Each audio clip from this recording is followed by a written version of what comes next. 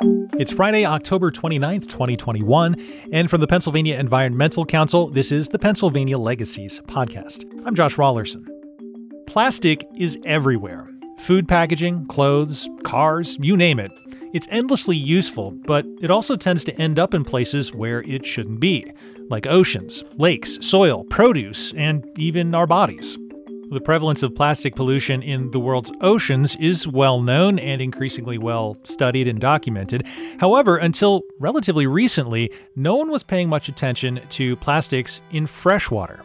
Dr. Sherry Mason is Director of Sustainability at Penn State's Erie campus. As a researcher, she helped put the issue of plastic pollution in freshwater, specifically the Great Lakes, on the map. And for the last decade, she's been researching microplastics, those tiny pieces of plastic, sometimes barely even visible to the naked eye, that pose serious risks to our environment and human health. We're going to talk about that on today's episode in conversation with Sherry Mason of Penn State Erie. Dr. Mason, welcome to Pennsylvania Legacies. Oh, thank you for having me.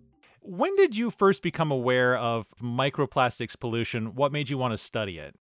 I first heard about plastic pollution when I was actually in graduate school. It was kind of as I was transitioning. I just got my PhD and was transitioning to being a professor of chemistry at the State University of New York at Fredonia. And I had heard about the discovery of what is now affectionately referred to as the Great Pacific Garbage Patch. And I was teaching, one of the courses I was assigned was a course on consumer chemistry. And I remember when they assigned it to me, I went, I don't actually know about anything about like real chemistry. You get your PhD and I was in this world of theory. So it really kind of pushed me to kind of think about chemistry in a new way.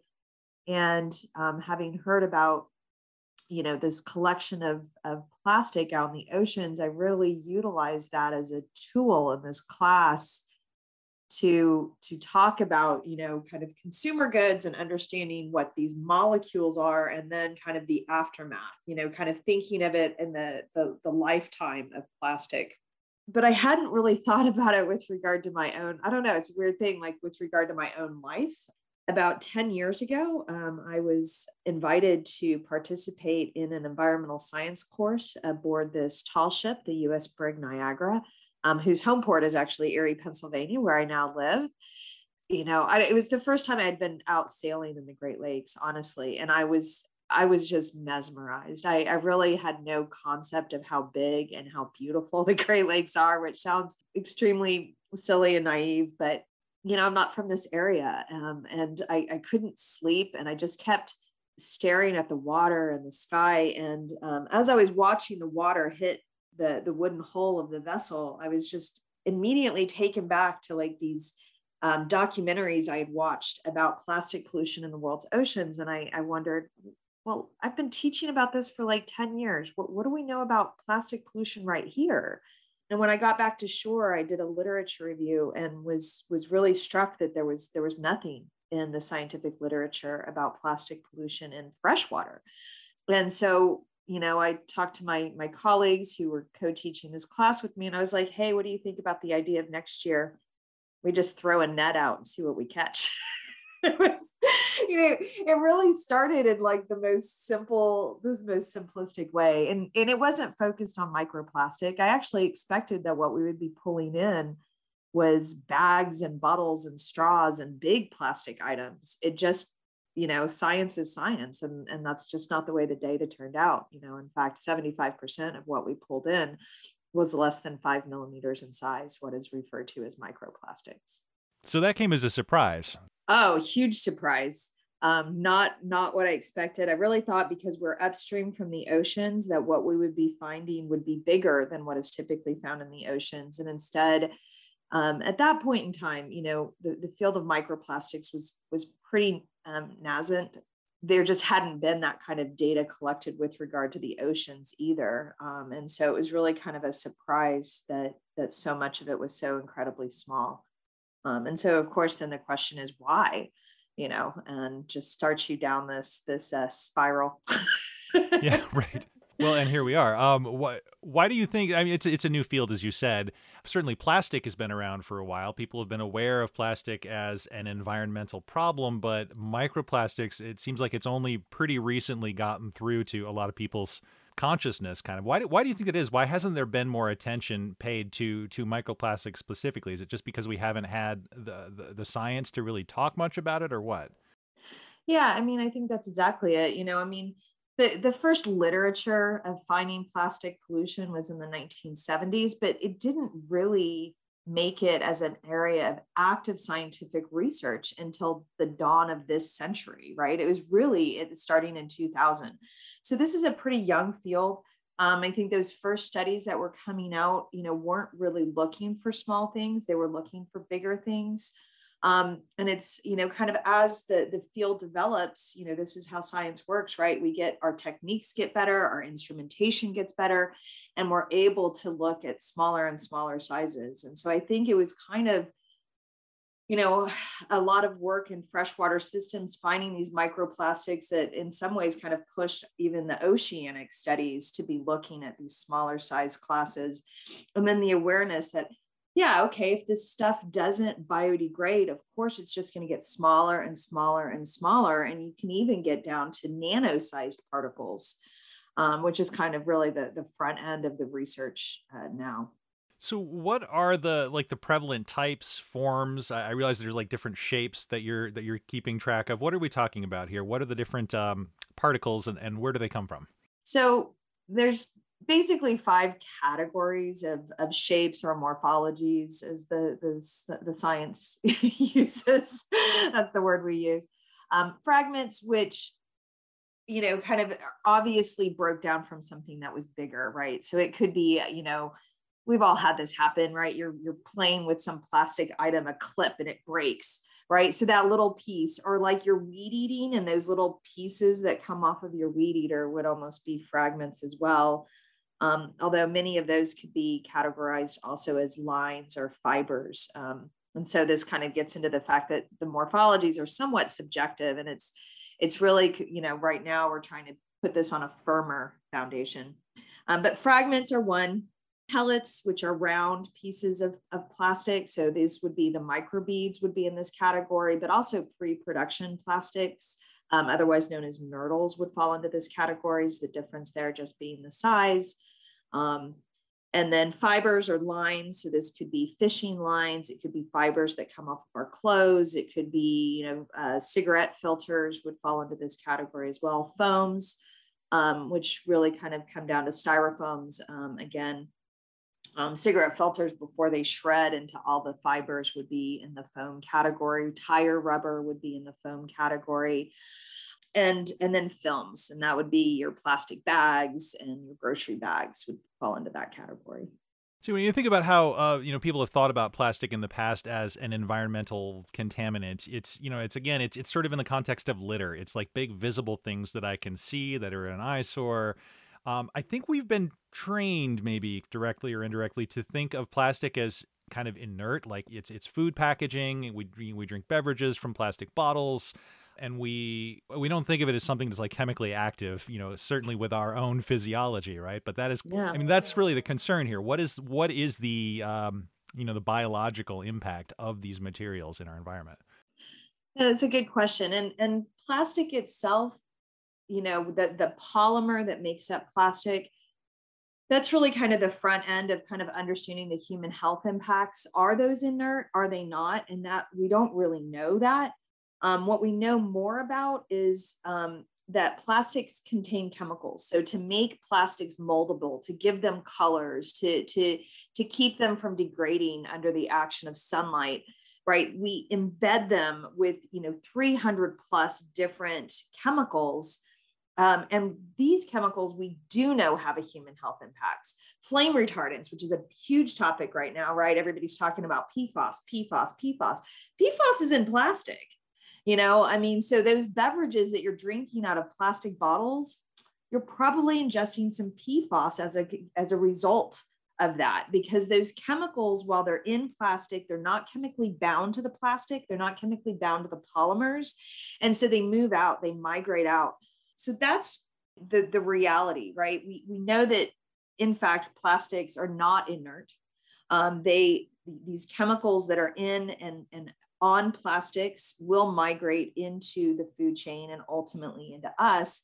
And we know that those chemicals have very well-known human health impacts from certain types of cancers, ovarian cancer and breast cancer in women, prostate cancer in men, to really kind of impeding our ability to reproduce. There's a great book that came out earlier this year called Countdown by Dr. Shauna Swan that's all about this. The fact that sperm counts are going down, sperm motility is going down, pregnancy viability in women is going down. And these are all related to these known chemicals that are out in the environment. And one of the ways that they come into us is through our usage of this material of plastic.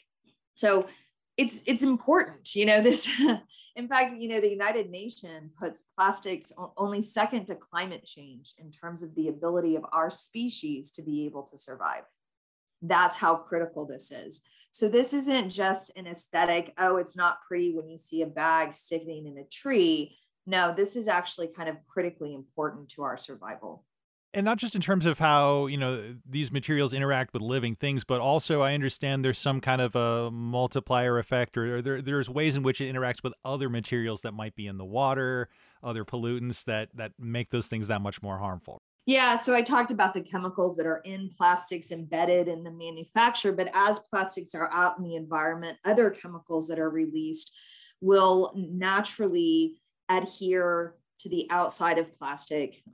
And these are things like, polychlorinated biphenyls, PCBs for short, polyaromatic hydrocarbons, which are released in combustion processes, most notably coal-fired power plants. So these are released into the environment. They're airborne initially. They come down in the rain. They end up in places like the Great Lakes. And even though they're in the water, they don't really want to be in the water. They're, from a chemistry standpoint, they're hydrophobic, water-fearing molecules. And so they will look for ways to basically get out of the water if they can. And plastic is a perfect surface for them. They love it. It's also hydrophobic.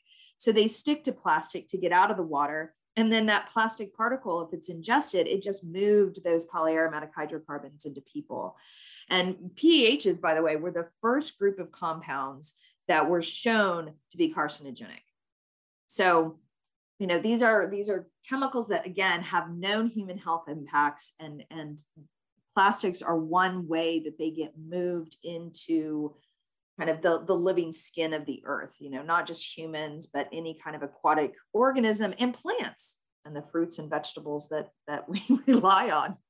You are known for, bringing this lens to bear on freshwater in particular, and you got your start in Lake Erie, as you mentioned. Can you tell us about, what do you know, what do we collectively know about the state of microplastics contamination in Pennsylvania waterways, either the Great Lakes or our rivers and streams?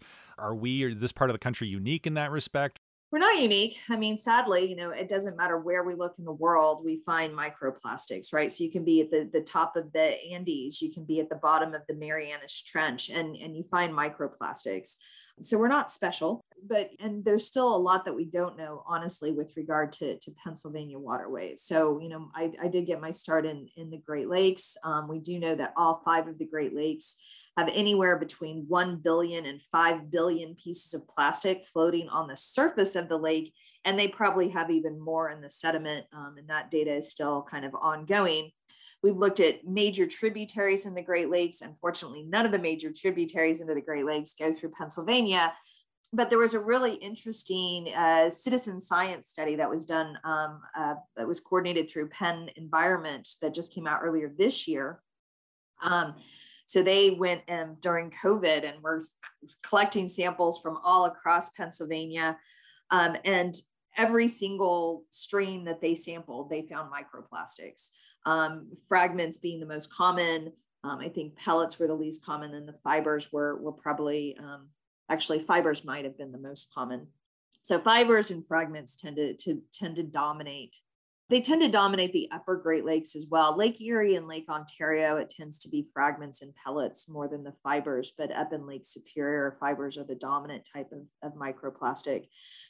Ultimately, we need to be using less of this material. That's just ultimately the reality. And this is always where I kind of put in, I am not anti-plastic. I am anti-stupid plastic. As a chemist, I can understand the attractiveness of plastic. It is an extremely strong material that is at the same time lightweight. And there's no other material like that in nature, right? It has the strength of metal, but it's like a tenth of the weight. And it's so incredibly moldable if you add all those chemicals to it. It's so incredibly moldable. So I understand, like, as an industrial chemist, it's a very attractive material.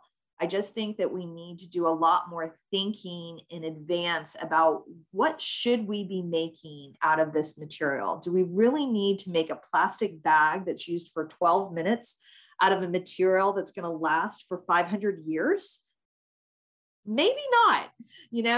That's a problem. Do we really need to make plastic straws that are used for a half hour out of a material that's going to last 500 years? These are the things that we need to be thinking about.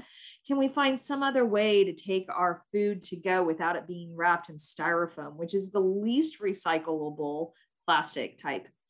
So I really think we just need to re-examine. We need less types of plastic. We need less usage of plastic. We need better design of products that do utilize plastic. And on this, I'll point to like a product. So say a bottle of water, which, by the way, you should never drink bottled water. but let's say you have a bottle of water in front of you. The bottle is made out of one plastic. The wrapper is made out of a different plastic. And the cap is made out of a third type of plastic. How the heck are you going to recycle that? And so this is really where legislation can be so critically important. If you're going to make a package, it needs to be one type of plastic so that we can actually recycle it. And it needs to be a plastic that is actually recyclable. So this would be polyethylene or polypropylene. Get rid of the PVC, anything that has chlorine in it is really difficult. Get rid of the polystyrene. These are materials that are just incredibly difficult, basically impossible to recycle. We can't operate that way anymore. We are bumping against these limits. And we have to, as a species, if we want to survive, recognize that and rethink it. We go, okay, these are the limits that are in place. This doesn't keep us from having a society, but we need to operate within these limits. Well, so looking at maybe more immediately practical approaches that you mentioned, it really comes down to getting rid of a lot of the single-use plastics. And I wonder if the way that we have all been trained and acculturated toward recycling bears a little bit of the blame, to the extent that people don't have a clear sense of what actually is recyclable and what that means. I think a lot of us are, with the best of intentions, dutifully rinsing out our clamshell salad containers or whatever, which can't be recycled. Yeah. Recycling is such a double-edged sword, right? On one hand, if you can recycle what you can recycle, you should recycle. Recycle your metal, recycle your glass, recycle your paper. And plastics that can be recycled, absolutely put them in your bin, but don't wish cycle, right? Don't say, oh, I wish this could be recycled, so I'm going to put it in my bin. No. You just contaminated that whole stream. And this is now why China, the whole national sword policy that China put into place is because of that contamination rate was so incredibly high. You can't blame them, honestly. The other problem with recycling is, you see these top 10 lists, like top 10 ways to solve plastic. And the first one is always recycling, and people stop there. They don't reduce, they don't reuse, they go to recycling, and that's it. Well, they're listed in that order for that reason, and then on top of that is the fact that the recycling system is so messed up. How do we not have a national policy on how we're dealing with our trash? How has that not happened yet? Why can I move literally 40 miles down the road, and now all of a sudden what I could recycle, I can't, and what I I couldn't, it's all messed up. It needs to be consistent so then people know what to put in the blue bin. and we need to be adding composting to that as well, because another solution to plastics are really truly biodegradable plastics.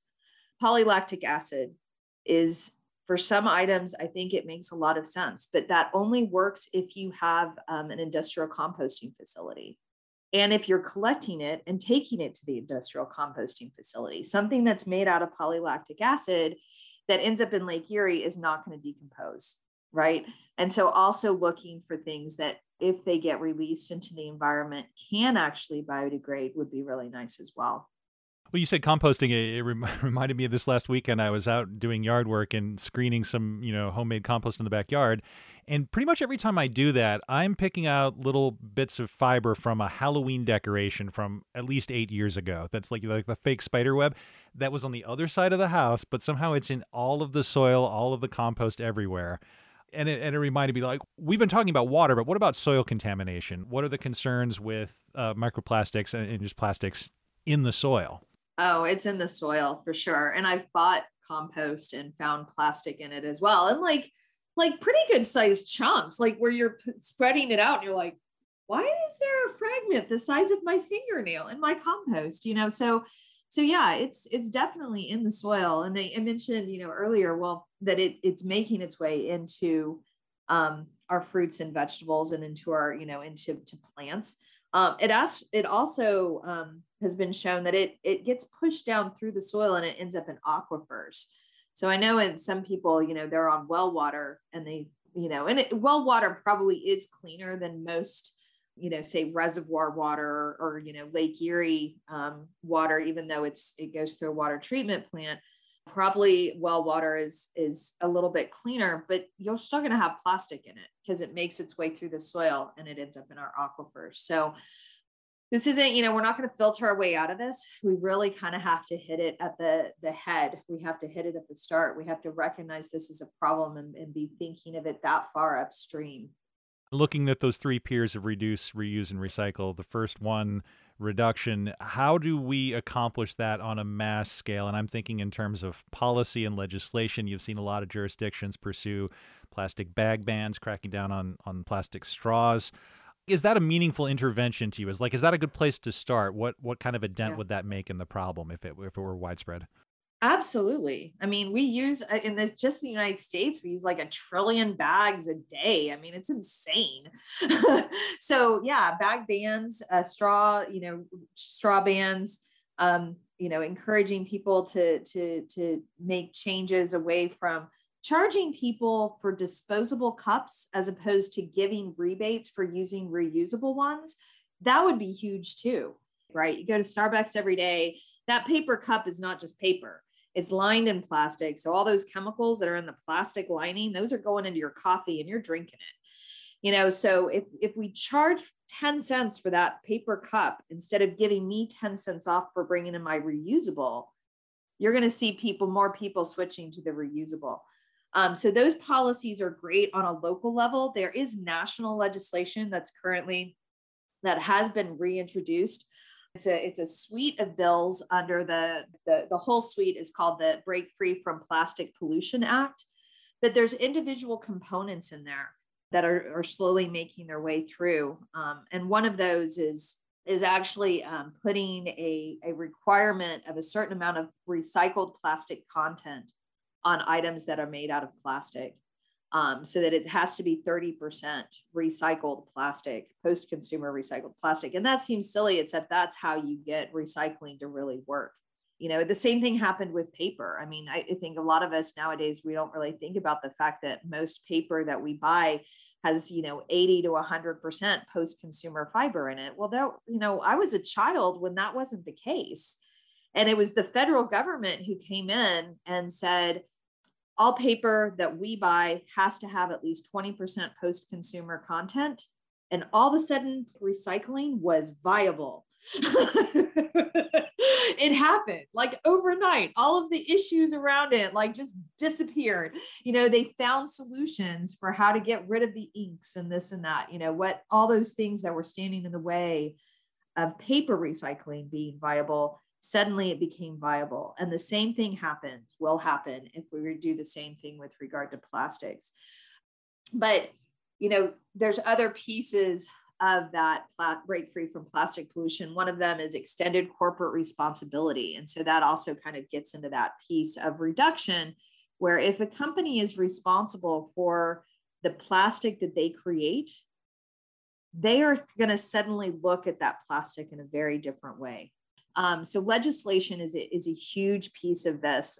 Your representatives, honestly, they do represent you. If you tell them what it is you want, they will respond. And if they hear a lot more people saying, I'm worried about jobs, I'm worried about jobs, I'm worried about jobs, then that's what they're going to vote for. If they hear us coming back and saying, we want jobs, but we want this too. We want a clean environment, because I like to go kayaking and I like to go hiking and I want to, go hunting and not have a plastic bag in my elk or whatever, and these are the realities, so you have to make your voice heard. And there is legislation out there, and encourage people to really advocate and push for that.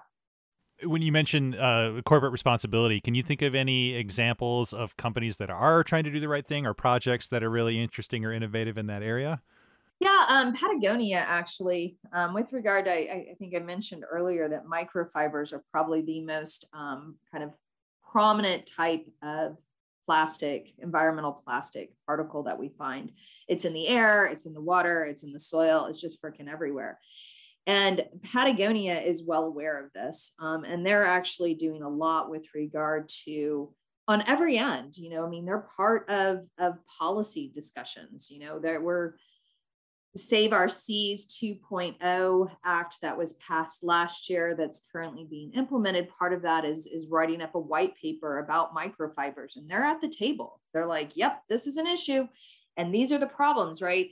That we don't have standards on how we measure these things. And we don't have standards on, how we go about determining this.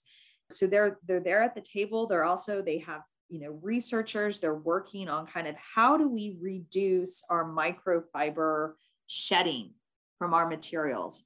In addition to the fact that they do a lot with regard to incorporating post-consumer plastic into their items, so that, if you're wearing a jacket that's plastic, because most, that's the reality. Most outdoor gear, actually, I have an article coming out soon on this, right? The fact that outdoor gear has gotten insanely light and insanely durable and yet more protective during my lifetime. And that's because of plastic.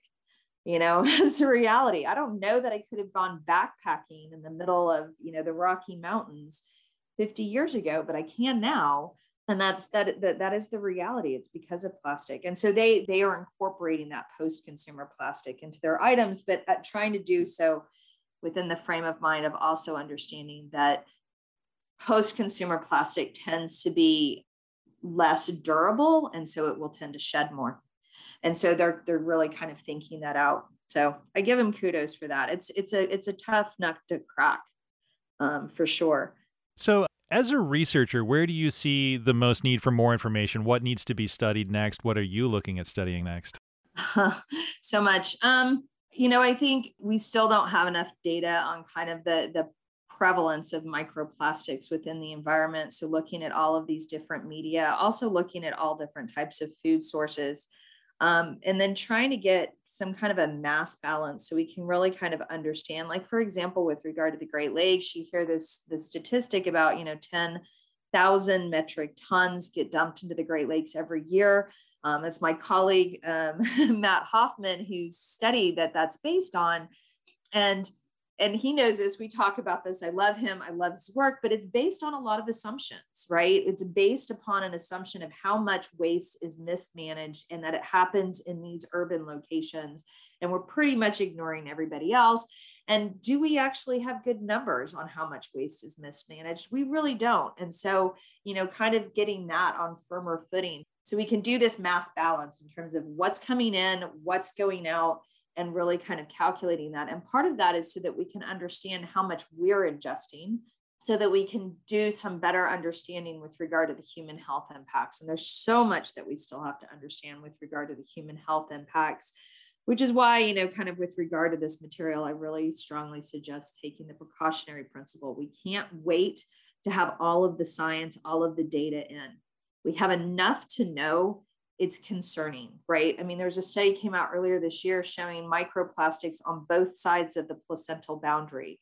Just last week, a study came out showing that they analyzed baby feces and showed that it was loaded with microplastics. So we know it's making its way into us. Do we really have to know all of the nitty-gritty details of exactly what it's doing before we go, maybe we should use less plastic? No, I don't think we do. I mean, I think kind of innately we all understand that eating plastic is probably not a good thing for us. You know, there's connections starting to be made with Alzheimer's disease, which incidentally, I called about 10 years ago that there's probably going to be a connection there. When you think about how insulatory plastic is, right? We wrap wires with plastic because it's a great insulator. What's going to happen if it ends up in your brain? We know it's in our brains. So how is it going to disrupt those kind of signals, that messaging? And so, we're starting to get that data in. Do we have to have all that data before we really kind of reevaluate our relationship with this material? I don't think we do. I think we have enough to take a precautionary approach. Can you point people in any particular direction if their curiosity has been piqued by this topic or they want to do something or learn more? Is there a good resource that you could recommend? Beyond Plastics is a great website, great organization. The Plastic Pollution Coalition is another great organization. So both of those, I think, are really good to look at. Go to their websites. You can go to my website if you're looking for how to make changes. I have a section on my website called Be the Change, which gives people kind of options like, I buy my shampoo and conditioner in stainless steel reusable containers. My sunglasses are made out of bamboo. My straw, I have metal straws, cleaning products that come in tablets. So there's just so many options out there for people to be making these changes in their own life. And as they're doing that, to be advocating for changes to happen on a national level. Because I do understand that, I am blessed that I have the resources to be able to do these things, and not everybody does. And I see that. So, we need things to happen at a national level, but I also believe in people making the changes in their personal life too. Well, Dr. Sherry Mason from Penn State, thank you so much for your time today. I really appreciate it. Thank you so much for having me.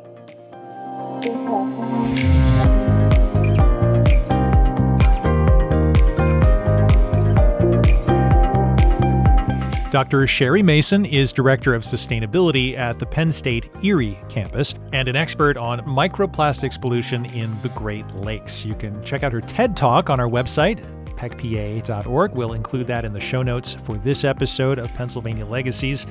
Look for links and more information on some of the things we talked about today. And be sure to check out some of our past episodes. They're all there on the website, or if you prefer, you can subscribe in Apple Podcasts or your podcast app of choice. We're available pretty much anywhere podcasts are heard. Wherever and however you find us, we'd appreciate a rating and review on whatever platform you're using. Your feedback is always welcome. You can get in touch with us via the website, again, pecpa.org, on Facebook at Pennsylvania Environmental Council, and on Twitter, we're at PECPA. That's it for this episode. We'll be back in a couple of weeks with more Pennsylvania Legacies.